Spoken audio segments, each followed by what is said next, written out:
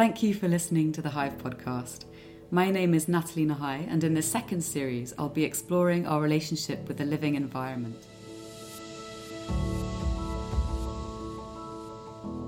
These 10 intimate conversations will touch upon everything from psychology, sustainability, and human behaviour to political and economic systems and the narratives we inhabit to make meaning of our place in this world.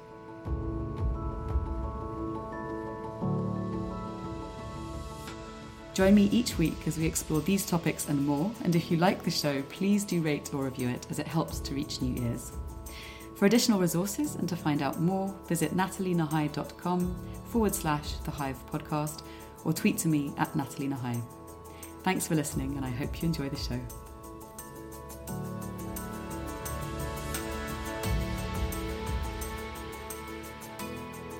Hello and welcome to the Hive podcast. For our final episode in this season, I'm really delighted to be talking with Dan Hillier, one of my favourite artists, whose work with composite images and 19th century engravings has resulted in a really unusual panoply of captivating, mystical, hybrid beings that to me recall these kind of archetypal folkloric images and figures of stories past. His art draws upon the rich natural world that we inhabit and the surreal, sometimes psychedelic aspects of the lived experience. This results in a pretty complex, mesmerising and sometimes quite unsettling images that I personally can't help but be intrigued by. Dan most recently had a solo exhibition called Ceremony at Saatchi Gallery in London, and he's also exhibited at Le Musée des Arts Décoratifs at the Louvre in collaboration with Marc Jacobs for Louis Vuitton and with Mutate Britain in London and Glastonbury Festival, among many, many others. He's worked with authors and musicians and also collaborated with Shakespeare's Globe Theatre in London, where his artwork was used for the summer and winter sessions in 2016 and 2017. Dan, thank you so much for joining me for this very special final episode. Yeah, thank you. I'm the last one in, am I? You are indeed, saving the best for last. I shouldn't say that, should I really? Because everyone's... No, not at all. Saving the art for last. Saving the art for last, yeah. So I wanted to end this series with this conversation, not only because I thought it would be a very rich and fascinating note to close on, but also because the arts, and in particular, I think, the visual arts, can play quite a powerful role in awakening sensibilities within us and offering visions of other worlds that might be possible, especially at a time like this. So for me, your art in particular seems to resonate with a quality of the mystical. And so I'd like to start with a question: what moved you to create art in the first place? Well, I suppose, I mean, I've always made art since I was a kid. I think most kids do. And I think there seems like in the conversations that I've had with people about being an artist or not being an artist, there does seem to be like an ongoing sort of wondering about whether people are born with artistic talent or whether it comes through practice and all that sort of stuff. And I think it's probably more the latter, but that it requires a sort of an inclination to really make pictures and to follow that by putting the time in, you know, where the talent, if there is any talent there, is allowed to mature and bloom. And for me, art was always the thing that I was most captivated by as a kid, you know, like sort of imaginatively and so on. So in terms of like making art in the first place, back in the day, it was just the love of doing it, which I think really sort of that still stands really. It's just for the play of it and for the enjoyment of just like, toying around with imagery and exploring it and using it as something to, A, do something with myself, but B, also sort of more increasingly more so these days, to explore the world with, you know, to explore my interpretation of the world with, as a means to sort of express my sort of reaction to the things that I'm interested in. And like, you know, I was making art all through primary and secondary school and all that, and it's one of those things, you know, where does it begin? I don't know, because I was encouraged by my parents to make art, and then at school I was kind of the art kid, and that carried on, and I found myself going to art A-levels and foundation course and all that sort of stuff, and I ended up doing a degree in illustration and graphic arts at first. I was sort of directed there by a tutor who thought I wasn't ready for fine art. Which I think he was quite right about, you know, because I think my work was quite illustrative back then, which, you know, a lot of people do think I'm an illustrator, I think, because I've done some books book covers and album covers and stuff. But really, I mean, my take on it now really is that I make art for the love of it, and to communicate the stuff that I find in this life that I love, and as a means to sort of delve into the mystical stuff that I'm interested in. You know, so like, in terms of sort of what moved me to make it in the first place, I think I kind of where I'm at the moment is that it just seems that things just appear to happen on their own, really, and there doesn't. I'm not so sure if I believe in like in free will and choice and all that stuff anymore. And this is just something that I followed as it opened out, and these days, you know, it's become something which is like quite a central part of my life. Obviously, you know, I make art and I love looking at art and enjoying all the arts. And so I think the more that I get into making it and I have the communication sort of back and forth with people as I make it, the people that like my work or sometimes don't like my work, and people that buy my work, and, you know, through social media and all that sort of stuff, it becomes very much like a conversation. And I'd say that these days, really, the way that I'm making the work now, it's really a sort of deep delve into the stuff that's always interested me, and that sort of seems to be opening up more and more. And as it does so, it makes me want to look into it more and more, and it makes me want to make work that reflects that more and more as well. So I'm curious with that in terms of the role that art plays in your life, and also with the kind of work that you do. I remember seeing your work it was in East London a while back, actually, and then at various different art fairs, and there was just a clamouring for it. And I think there's something about this sensibility that we have to art when it speaks to us, or the same thing with music or dance or performance of any kind, or literature or poetry, that it somehow can form kind of almost like it can hand us a key to something within us that's been maybe locked or forgotten or hidden. And it feels to me like this is kind of happening with your art. And I wonder for you what role art plays in your life, maybe as you dive into the more mystical aspects more, and how the more you dive into that, how that's generating a response in the people who seek out your art. Yeah, I think so. I mean, for me, the art that I love is something that stops me in my tracks, either immediately or over time, sort of like kind of keeps beckoning me back, you know, something that sort of snags my awareness. There's a great... I was just reading some Ken Wilber the other day, and he talks beautifully about the role of art, where he talks about, you know, this is... good art will stop you in your tracks and suspend time and suspend the self and... allow everything to sort of drop away and just allow for a connection with the sort of the ineffable, or the kind of incomprehensible sort of nature of being, or something along those lines. And for me, that's the sort of art that I love to look at, and it's probably pretty much what I'm seeking to put out there nowadays. I think when I first started making the work, it was as much just for, as I said earlier, for the pleasure of making it, and because I love Max Ernst, and I was really inspired by his work and a lot of other surrealists, and I was I've always loved collaging, which is how I make my work. I make it through using bits of old Victorian prints, wood engravings and bits and bobs, and then sort of manipulate it. And so as the work's gone on, I've sort of become increasingly interested in art generally, all the arts, as I've always been into it. But it's just, I mean, now I'm like, I can't get enough of it. It's particularly the more classical stuff, it seems. You know, like recently I've definitely become a lot more interested in going to the National Gallery and listening to classical music and dance and whatever it is, because there's something of that when the timelessness comes through in those great works of art, I feel like I'm connecting to something way beyond the sort of everyday. You know, I was really something that was, I don't know if it was it clear to me, something that happened to me when Donald Trump got elected.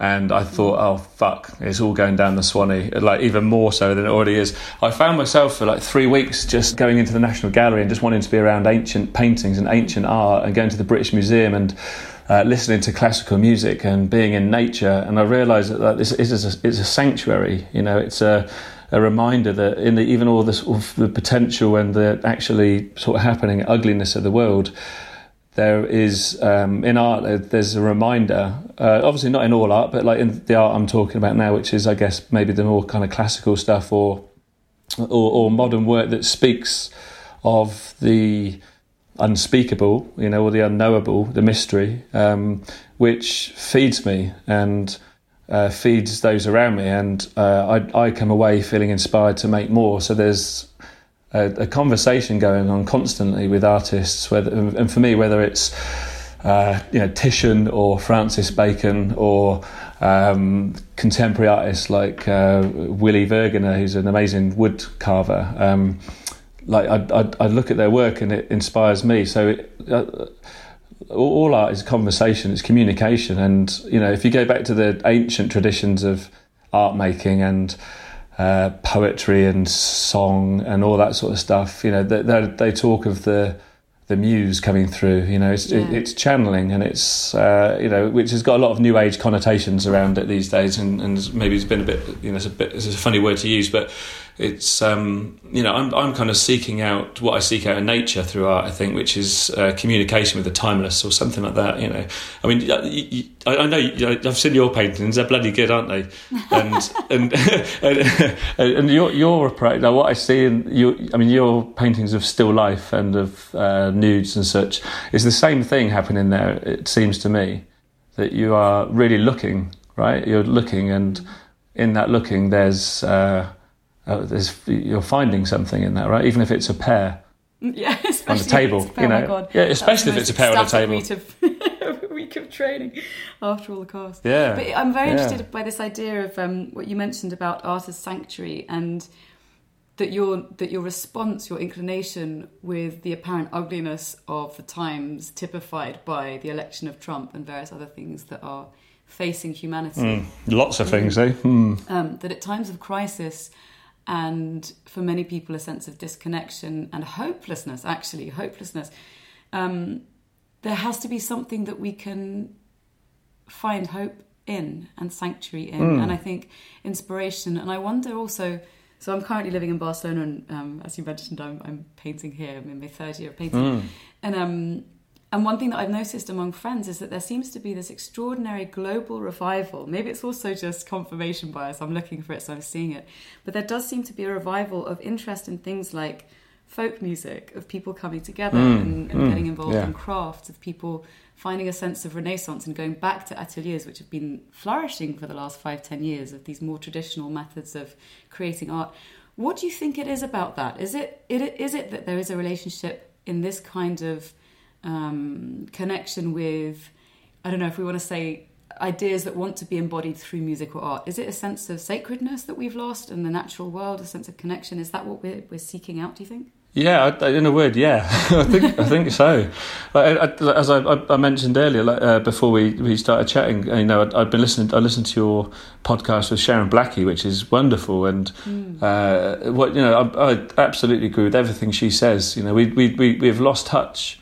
Not everybody, obviously, but I think generally we've lost touch with the sacred, and we've lost touch with our own sort of roots and our own belonging. And there's, if we lose touch with those roots, and we lose touch with our connection and our part of being part of the natural world, or actually sort of being part of this miracle that is the world, the miracle of life, which is a miraculous happening. What's going on?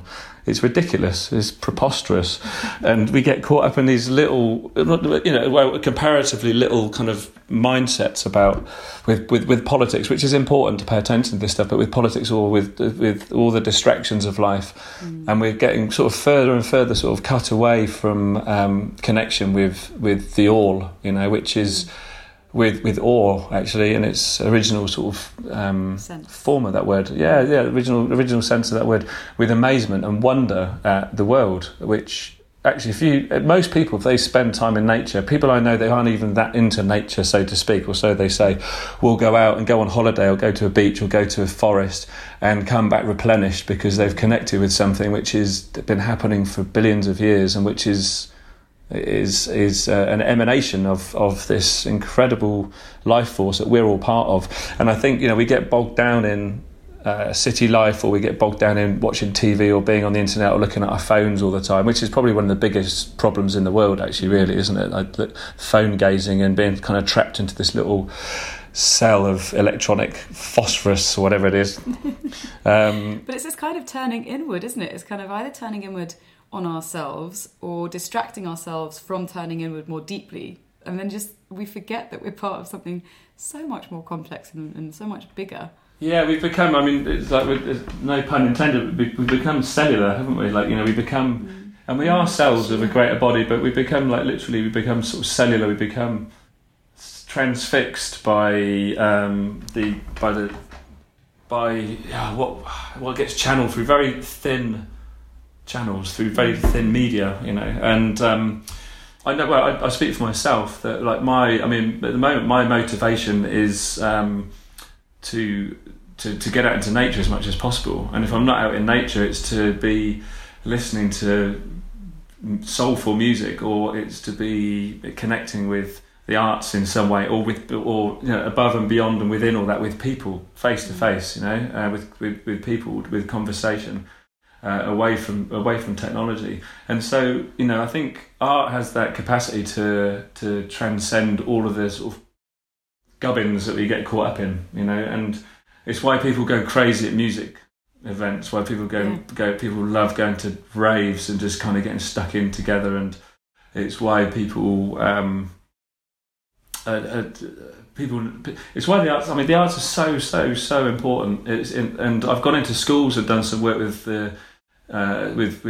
schools, some of which are struggling on the Ofsted sort of scene and all that, and art is like being continually sort of sidelined and sort of reduced and seen as like some sort of luxury item or some sort of luxury hobby craft on the edge of serious business minded or vocationally minded subjects, whereas art is I would say this, I'm an artist, aren't I? But it's like the arts are what allow us to see the world and see ourselves reflected. As far as I'm concerned, it couldn't be more important. It's kind of the language of the soul, if that's such a thing. It is. Yeah. It really is, and it's endless. Like the possibilities are endless. We've been making music and art for God knows how many thousands or tens of thousands of years, and it's still coming through in unique forms, because that's the nature of the world. It's endless, and to be able to tap into that by going to a gallery or to listen to music is so important. And the fact that it's been sidelined and sort of seen as being either been sidelined or commercialised to an extreme degree, it's been co-opted by marketing forces and whatnot, and as it always has been. It still can't take away from the fact that when you really connect with good art, when you find out and you stand in front of a painting or you listen to a piece of music, something's activated sometimes, and you can, I know I can be sort of lifted out of the sort of more small-minded habits, I guess, that I might have. One thing that I find interesting that I feel somehow ties into this, and sort of to your point about the commercialization of the arts and music, and it's going to weave into my next question. You were recently involved in what I find to be an extraordinarily hopeful and practical movement, Extinction Rebellion, which is about civil disobedience. And earlier in the series, I interviewed Liam Gary-Bolch about this. But one of the things that I found extremely moving about the happenings was that on the final, I think it was towards the end of the protest session of the 10 days in London, there were people who gathered to have a closing ritual, and they sang, Nightingale sang in Berkeley Square, and they were in Berkeley Square, and it was just people coming together and performing. And another element of the music, which was from the people for the people, was the example where they shut down the stage, and so people couldn't listen to music. So then they made their own music, in the sense that we've lost of music being a generative force, that we tell stories to each other, that we share in these stories, that there isn't necessarily a separation between us and music. It's something everyone can share in. And yet somehow we've created this weird idea that only artists make art, only musicians make music. Yes. It's bullshit. It's such, and it's such a lie. And I think it feeds into this sense of disconnection, which benefits, the fact that we then go and fill that sense of emptiness with other things, with distraction, with food, with consumerism. And it's fine to be distracted and have food and consume, but I think there's healthy limits. And I think this notion that we have of music and art being by musicians and arts, which then everyone else passively consumes, is just, it's not helpful. What was your experience as an artist being at Extinction Rebellion? And actually, because you also got arrested, what was that like? So many questions, sorry. Yeah. It was bonkers. The whole thing was completely amazing. It was completely amazing, and I loved how expression, art, poetry, music, togetherness was so central to all of it. I spent most of my time on Waterloo Bridge because I've got some of my Dharma teachers from Gaia House were down there. Yanai Postelnik, Catherine McGee, Kirsten Krantz and Brad Ricochet.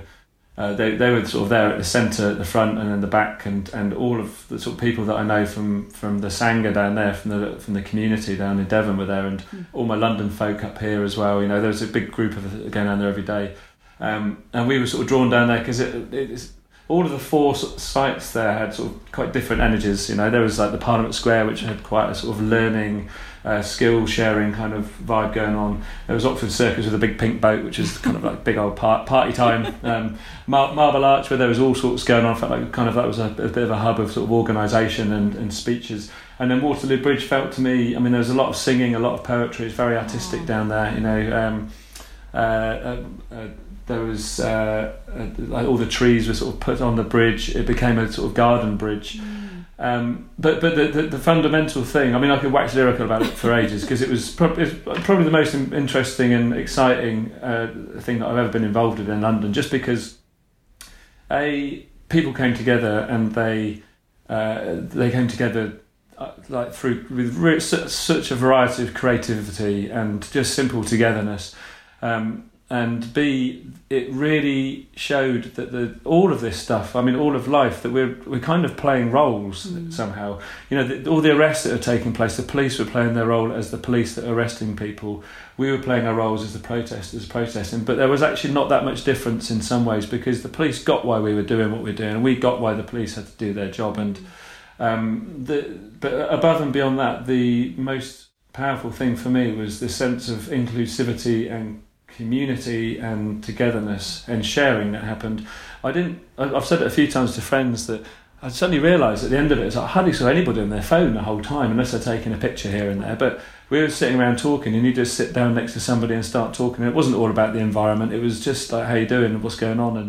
And it sounds so special, and especially for it London, really was. People, it's very easy to feel lost in London and to feel, separated from. Yeah, it's very easy. It's a very atomised place in some senses.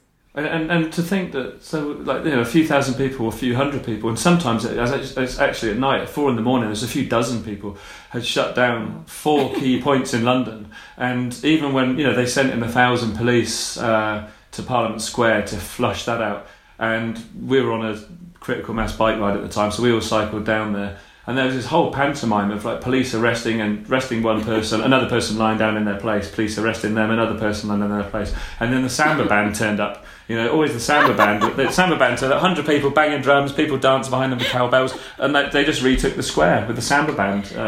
I love it. It was bonkers. And actually, on the other side of it, the arrest. When I got arrested, like the experience, being fully aware that also that I'm a white middle class, well, kind of middle. I suppose I'm middle class now, middle-aged man.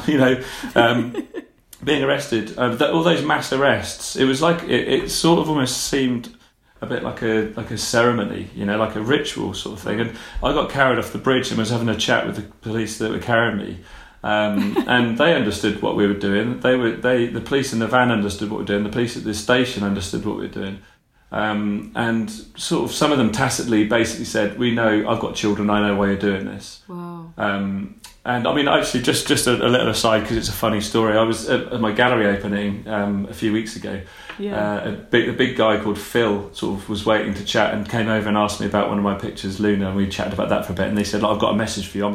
I'm a copper," or I think maybe he's ex-police. He said, "I've been in the police force for 30 years or something. And I've got a message from one of the guys that took you off the bridge." He said, "So one of the nicest arrests he's ever made. Thanks." Aww. And I just thought that was really funny. And we had a good old chat about it. And he said, "I've got a present for you actually," and gave me this little gift wrap box, and it was a police whistle, like an old school police whistle.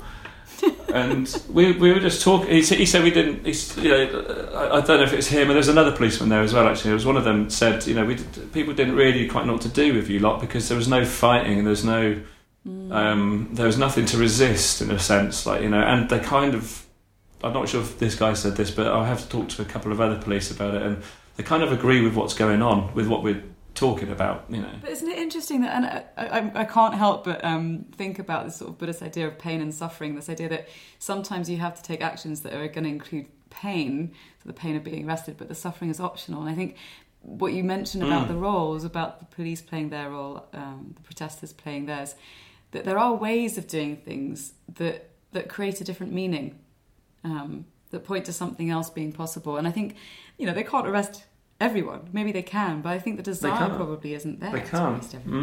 No.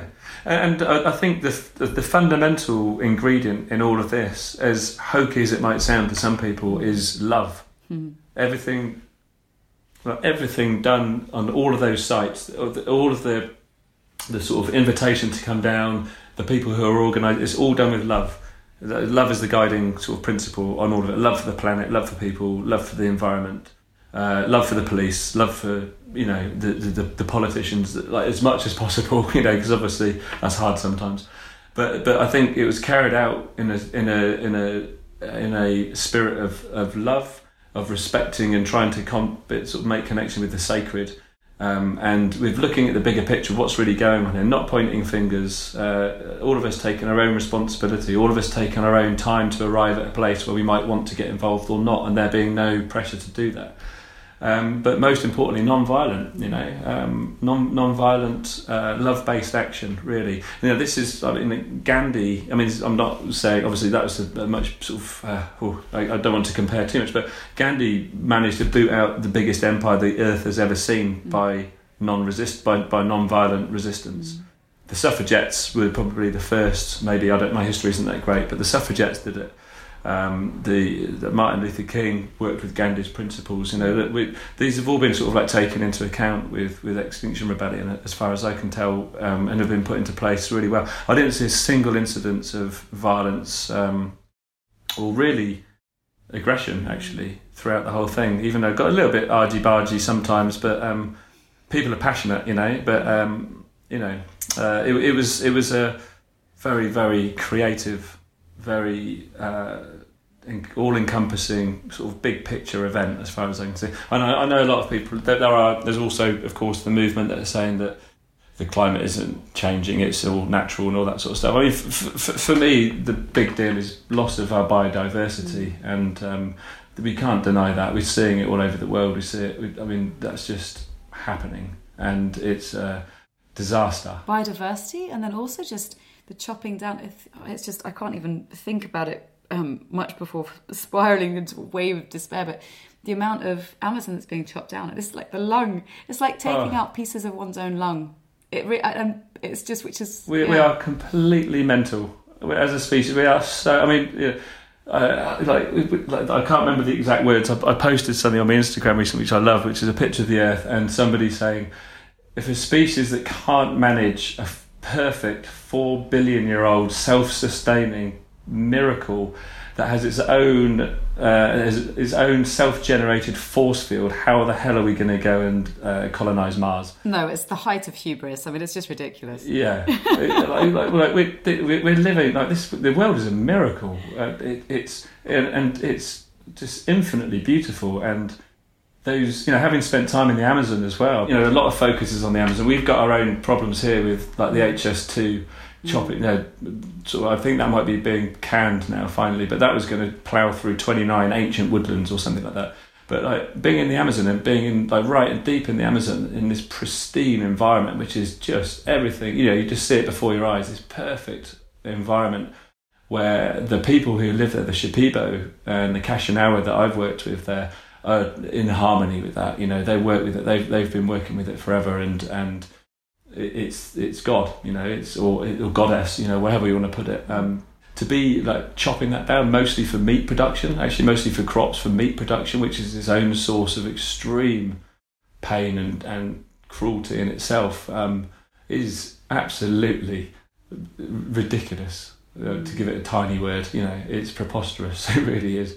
And we're attacking our own life system. We're attacking our own support system. We all know this, but it's quite hard to maintain that big picture because it's overwhelming, I think. And if we really if I look at it, the grief is immense, and I think I have a bit of a crackpot theory that like a lot of our human illness is actually a response to the grief of this devastation of the world, actually, and that we're internalising it.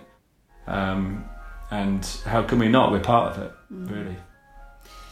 And what's with the time that you spent there? Because this is the Peruvian Amazon rainforest that you stayed in. It was, near Iquitos in North Peru. Oh, beautiful. Yeah, did you? Because some of your work seems. When I first saw your work, okay, not the first one, because I saw the lady with the octopus, and I just found it extraordinarily exciting. I love her. Did she have a name, by the way? Mother. Ooh. Not my mother, by the way. I hasten to add, if you're listening, Mum. You don't worry about that. Okay, maybe I'll forget the name and just focus on the image, which I love. But some of your other work that I've seen felt to me like the psychedelic experience or Kali-esque or ayahuasca-esque visions. I'm curious to ask how your experiences in the Peruvian Amazon basin has shaped your understanding of the natural world and our relationship with it, and also in your art. It's been huge. I drank the first time I went out to Peru was in 2014, in September 2014. But the work before, and actually the work didn't change an awful lot, but it is definitely informed by that. I mean, I say it didn't change. I was already like the work like Pachamama and Meta and Midpoint, and I'm still making work really of that same nature, which was made before I went out to the Amazon. But that's also certainly informed by time spent in nature or meditation retreats, and also having done psychedelics as a young'un, that's informed my entire life really. In my probably too early, in my late teens, early 20s, I think probably wait till you got a bit of a measure of yourself, kids, before you get into that, because it's it can be a bit destabilising. But going to Peru and getting and spending time in the jungle, Iquitos, I think, is one of the furthest flung cities in the world in terms of accessibility. You have to either fly in or go in 4 days on a boat, and then it's a couple of hours on a bus to the river, and then a few hours up the river to the starting point, and then you walk in for a couple of hours to the jungle. So it's fairly sort of it's near the town, but it feels very pristine out there. I went to a place called the Temple of the Way of Light, which is a pretty remarkable place. But to be like in the midst of the jungle with all the enormous amount of sound from the insects and birds and frogs and all the other wonderful beasts. We had jaguars. You can hear jaguars sometimes at night and all that. And to drink this very powerful shamanic brew of ayahuasca, and to go on these enormous journeys. I had an extremely powerful experience there. I did 7 ceremonies over the space of 9 days, which was intense. A lot. It was, yeah. Yeah, it was. I mean, funnily enough, I actually a dear friend of mine, Debbie. I used to work with her when I had a job in London years ago as a fundraising manager. She was one of my team leaders in a job, and it turned out by chance that she was there managing it and still is there. How funny.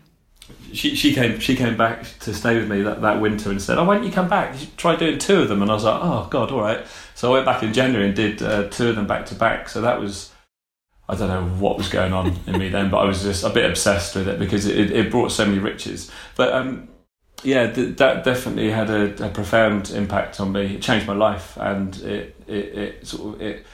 I came back and actually changed the name of one of those pictures, Pachamama, which is probably my best known picture, which it was on the cover, the Royal Blood cover. I changed that from, it was originally called Falls, just because I used to be a little bit lazy with titles and it had some waterfalls in it. But I changed it to Pachamama, which is the Quechuan word for Earth Mother. And I kind of had a lot of time spent in ceremony thinking about my work and what it was for and what I wanted to do with it. And it sort of, I think spending that time in ceremony there with the Shipibo shamans doing their unbelievable magic work that they do, and the wonderful people that run that place and the people that I was on retreat with there, having conversations with them all the time, being in the jungle, spending the days sort of quietly swimming in the lake there or being in the greenery. It really kind of rammed home I mean, I'm going to keep using that word miracle, but the miraculous nature of all this, and the fact that this has been going on, plant life has been going on for billions of years. We're pretty new to the scene, really. And there is, it was seen, as it's seen by a lot of people that drink ayahuasca or eat mushrooms or whatever, that these plants have their own form of intelligence, or at least they open a gateway for us to experience the natural world in a new way, and to see the infinite mystery of it all appearing as it does, and so that really informed that sort of really informed my work, and I mean the big thing that happened to me on that first retreat was the cracking open of something that just it uncovered to my mind and to others, the absolute undeniable fact that throughout all of this calamity, this massive disaster, the fundamental nature of the universe is love. It's what all of the ancient traditions point to. It's what any of the mystical traditions will say the same thing. They all talk about the same thing. It's profound emptiness appearing as love, or something along those lines. And all of the stuff that we would move around in every day, it's a display of that in material form. So that was, that's what changed me. My third ceremony was just a big life changer. Again, I could knock on about this forever. Well, it's really interesting to hear you talking about it in terms of love. Do you think, how do we love ourselves out of this mess then? If you were going to point towards something that you're hopeful about action that we can take in some form that connects with that, what would that be? I think to take time to stop and to look, to get our eyes out of the phones for starters. I really do think that, and I'm guilty of this as well. It's not like I'm walking around without a phone. I get caught up in it.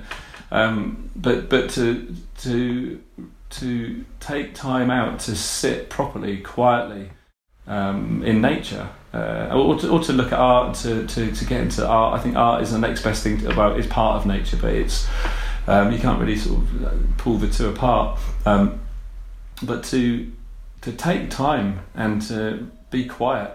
I mean, for me, I've been on quite a few meditation retreats in retreat centres and just off on my own in places, and that the world opens up when we do that. I spent a month in the Cotswolds last year on my own, just did a sort of silent month, where I took my whole studio. I packed a car up with everything in my studio with the idea that I go there and work and do some walks, and actually I just sat in the woods all day with beech trees mainly, and had some really amazing experiences just sitting and watching the creatures. I had stags and deer would come close. If you sit still long enough, the wildlife emerges, and it just all plays out. And so for me, being quiet and just paying attention to natural surroundings, to sitting in some woodlands if you can find some, because most of them are gone, unfortunately, or a beach or a park even. And just be quiet, just shut up. Just shut up. That's me talking to myself. Shut up. And actually, what I find, especially with silence as well, like moving out of distraction and just being really quiet and watching the mind go crazy, and then eventually quieten down, then the dial turns right up on beauty, on the colour intensifies. The sense of time changes, and just the exquisite beauty of nature can be revealed, even if only for a little while. But sometimes there can be quite big sort of breakthroughs where we realise that we are it. We're that which we're looking at, and that we are that which we're searching for. We're it. And I mean that's maybe kind of quite big language. Maybe the direction is just I don't know. Stop being so bloody distracted. I'm talking to myself. Stop being so bloody distracted, and take time to be quiet and to pay attention to the moment. That sounds quite trite. It's actually pay attention to what is eternal, really, which can reveal itself if you're quiet. And I think there are for want of a better term, technologies such as ayahuasca and mushrooms, but also meditation and country walks and playing with animals and all these things, being with people and conversing and being talking heart to heart, that really allows something to be seen. And I think that's all of those things. I'm not sure quite what I've just said because I've been rambling, but this is what I need in my life, and this is what I see my friends needing in their lives. And it's one of the things that really was an eye-opener for me with the whole Extinction Rebellion stuff, is like togetherness with a shared purpose, which is to rekindle our love for the world and to look at the forces that are seeking to destroy it for small-minded means, which we're all part of, which I'm part of. I'm a consumer. That's not how I classify myself, but that's one of the ways in which we survive in this, or we live in this world, right?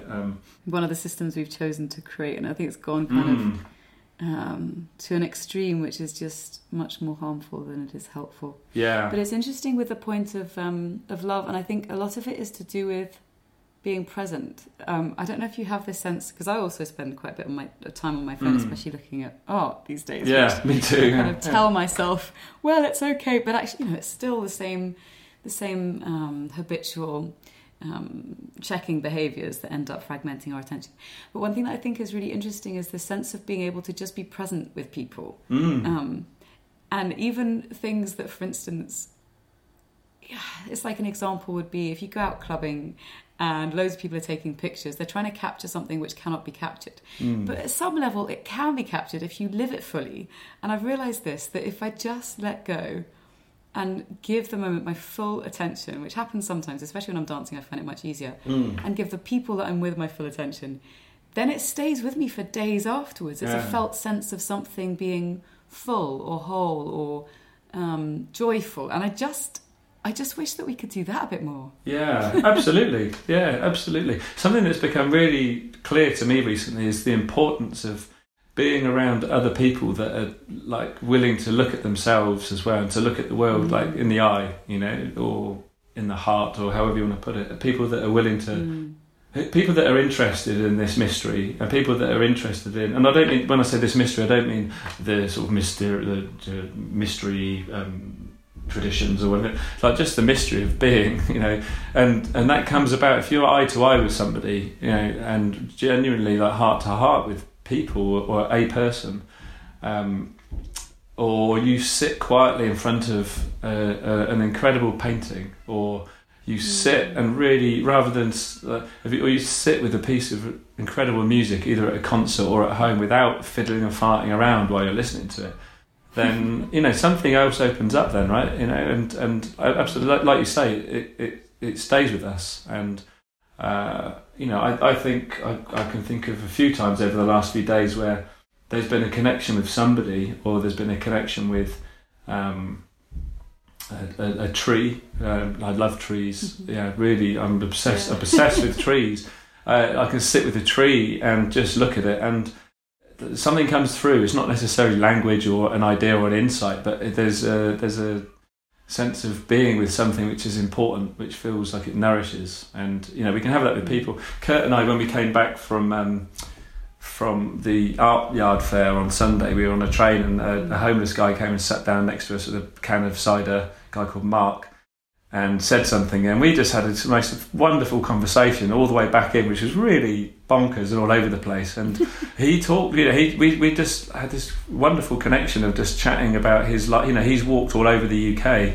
He's walked all the way over. He's walked up to Carlisle twice, through the Lake. He just knew everywhere, and he had this something about him which had this archetypal feel to it of kind of kingliness or something like that underneath the sort of suffering and stuff, really. And he actually started talking about how God had appeared to him and had removed a crown from him, and started talking in these really like archetypal folkloric terms, it sounds like. Absolutely mythological stuff sort of opened up, and I'm not going to forget that ever, because it was incredible. And he expressed to us how much he'd enjoyed connecting, and it was just a simple conversation. We were knackered. He was knackered and drunk, but it was there's that heart to heart thing, you know, like if you're willing to sort of sit and be present with another person, then mad things can happen, or same things can happen, you know. Yeah. Unexpectedly beautiful things can happen. Yeah, it's waiting for us all the time. It is. It's always wants us to connect this stuff. It really does. I remember there's a wonderful, really recommend listening to Desert Island Discs with Sister Wendy Beckett. I don't know if you remember her. Oh yeah, the my nun. mum loves her. Yeah, she's great. But she talks about coming into London. She was a hermit nun for like 30 years or something. And was writing into art magazines, and the BBC said, "Look, we really like the way you write about art. Would you like to come and talk to us about a potential TV series?" But the thing that stuck with me from that Desert Island Discs was she talked about being in a taxi in London and looking out and looking at people thinking, "Oh, they look so miserable. They look so sad, but if only they knew that God is just trying to reach out to them all the time." And obviously she's coming from a Christian perspective, but you know, you can translate that to life or love, you know, or just presence or whatever you want to call it. Like, there's something that's continually waiting for us to connect with it, you know, and we are connected with it, we just don't realise it half the time. And you know, again, I kind of feel like I keep need to bring art into it because that's what we're talking about. But like, you know, art does that. Like that's what it's for. You know, that's what it's for. To bring us into connection. In my mind, anyway. Yeah, and also, you know, and also that I'm talking about a certain kind of art, but you know, it's also with pop art and stuff. It's also a means by reflecting where we're at as a society, right? So it's the same thing, but maybe the other way around a little bit. So speaking about connection. I would like to ask you if we could close, because we're already at time. I could happily chat with you for hours. Oh wait, blimey! All right. I feel like this needs to be like a 3-hour-long pub conversation over cider or something.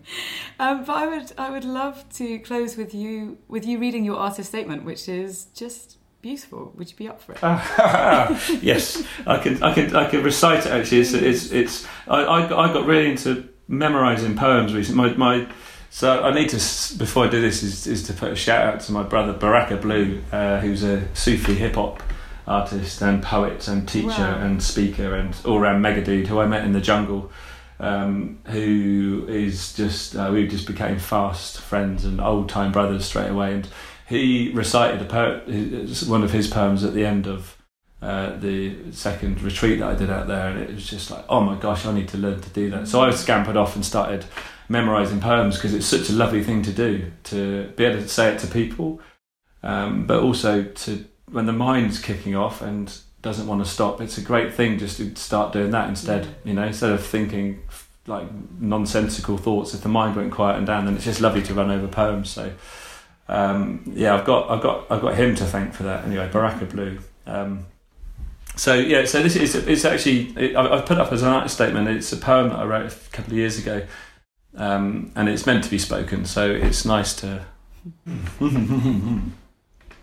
Mother Universe, unending, stellar womb of all our days, diamond dust of ancient splendour, star vibration, silver rays, illuminate the farthest reaches, teach us how to pray to what's within, the vast, the open, through the heart a voice unbroken, in a language never spoken, sings to wake us where we lay.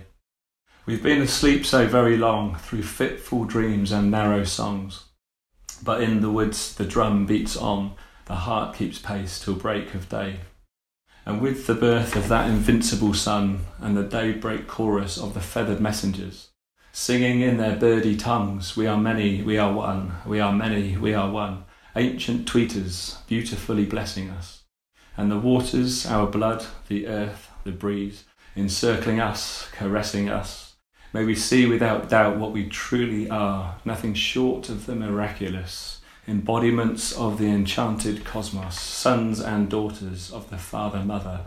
Let us rise up luminous like the full moon and take hands with our sisters, with our brothers, in tenderness, in togetherness, with our shared history of foreverness, pointing to the infinite while squaring up to the relentlessness of the moribund inward-facing dark logic and the messiness of the thievery corporations who are plundering with recklessness this earthly paradise of delights to make shiny shit that dazzles us to what may be beyond our screens, the simple, clear and effortless love for one another, for ourselves, for the world and for the very breath in us. In everything the nameless is moving, it is pointedly addressing us. More love, more warmth, more kindness, more truth, more courage, more wisdom, more unity.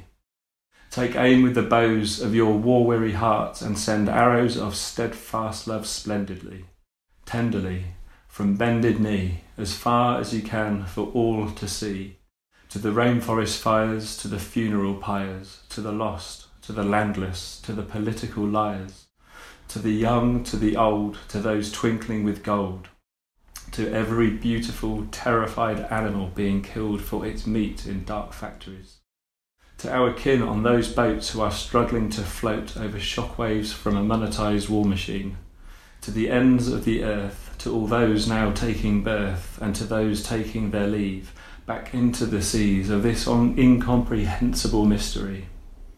Fill the sky with our prayers, fill the earth with the heirs to the thrones of what humankind truly could be, and within this great field with strength may we yield to the greater love of the totality. Watch now, as with hearts like the sun we build a vision of love, not hate, but unity.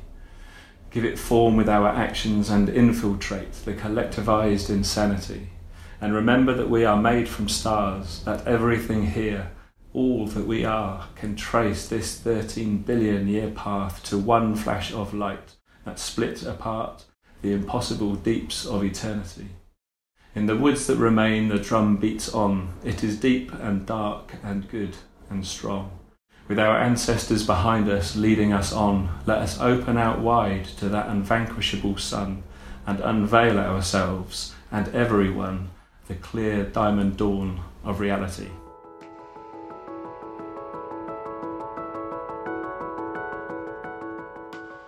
Thank you for listening to the Hive podcast with me, Natalie Nahai.